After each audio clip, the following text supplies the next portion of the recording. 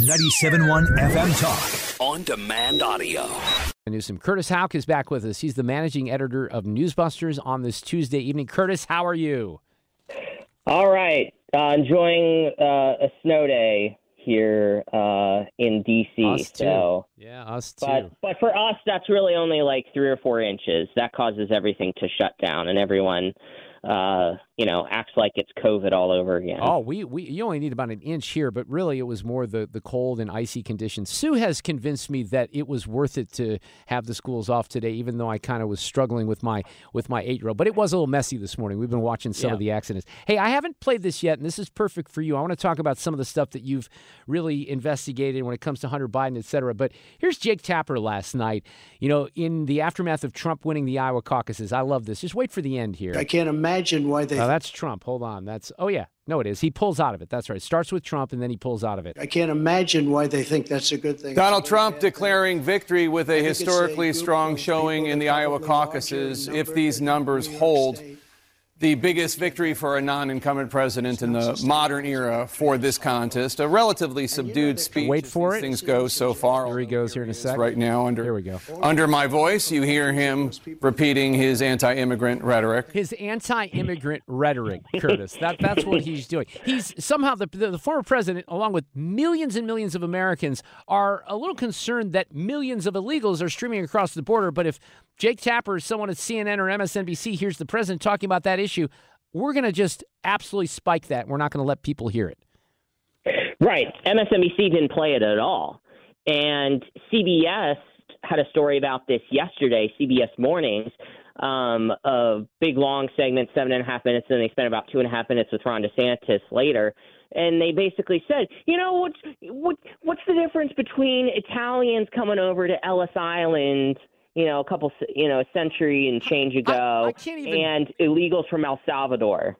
I can't believe that people with a straight face even try, and I see it, and you're right, they try to cite things. I don't understand why the word illegal is so difficult to understand. And I also don't understand, this is something that really baffles me when it comes to climate change, too. All these progressives that are so worried about people, they think with their hearts, not their minds. What about thinking about some of the people who could really maybe appreciate the benefits of carbon-based energy when it's this damn cold or when it's hot in the summer, as it is in many places around the planet outside of this country? But this happens with this as well, where I don't understand how they can't understand how this is drawing resources from, I don't know, maybe their own kids who are going to school in California, right? Right. And it's just such an interesting hypocrisy because, they're all upset that, no human is illegal. And the point that you see with a lot of these networks is we're all human beings. We all bleed the same blood. And then, this is the same, woke DEI media that has their panties in a wad about Claudine Gay being run out of town from Harvard. So which is it? It's kind of the same thing with Donald Trump. Some days Donald Trump is like a conniving dictator who's going to put us all in camps, or he has dementia and he needs to be removed from office via the 25th Amendment.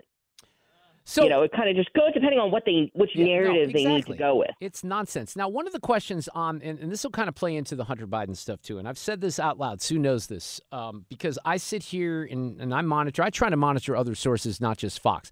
But when I'm watching Fox, I see Bill Melugin, and I see lines of Chinese nationals. I see men from Africa with no women and children. I see actual reporting that's going on the border. I know that our vice president's done some really good work down there as well.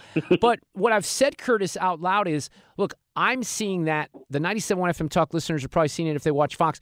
But if you're watching CBS or NBC or CNN, are you seeing the images that many of us are horrified by because we're xenophobics? I mean, it's kind of showing up on the broadcast networks on ABC, CBS, and NBC, which I watch, and you see some of it on cable as well. But what really they boil it down to is they somehow blame Greg Abbott for all of this. It is Greg Abbott's fault that New York City is falling apart. In Denver, there's homelessness in Denver on top of the homelessness problems they were already dealing with. In Chicago, obviously, it's all Greg Abbott's fault. It was just like it was Ron DeSantis' fault that people were shipped to Martha's Vineyard. even though when you actually interview these people, they're saying, thank you, this is where I wanted to go. They claim that they have uncles or like a third cousin twice removed or something like that they want to go see. But yet, and then they hoot and holler about, no evidence that these people are dangerous. And that's really where it gets completely insensitive. And I mentioned the CBS story from yesterday. They interviewed a couple in Iowa who lost their son to a fentanyl overdose. And then right after that, there's a soundbite from the anchor saying, oh, well, most drugs are seized at legal ports of entry that we know of, dude. Yeah, and right, it just shows the media's complete distaste for people who have lost family members to fentanyl, saying, oh, well, it's really a problem at border crossings, or it's an American problem here in the country, people in America making fentanyl. It's a complete dismissal of what's happening at the border, people that we know of. And and when you get to these border numbers, folks just have to remember this. These numbers are staggering, but these are the numbers that we know about. And Bill Malugin, that's a good point. You mentioned him, he always makes that point. Yeah, and Bill does some great reporting. Get more at 971talk.com.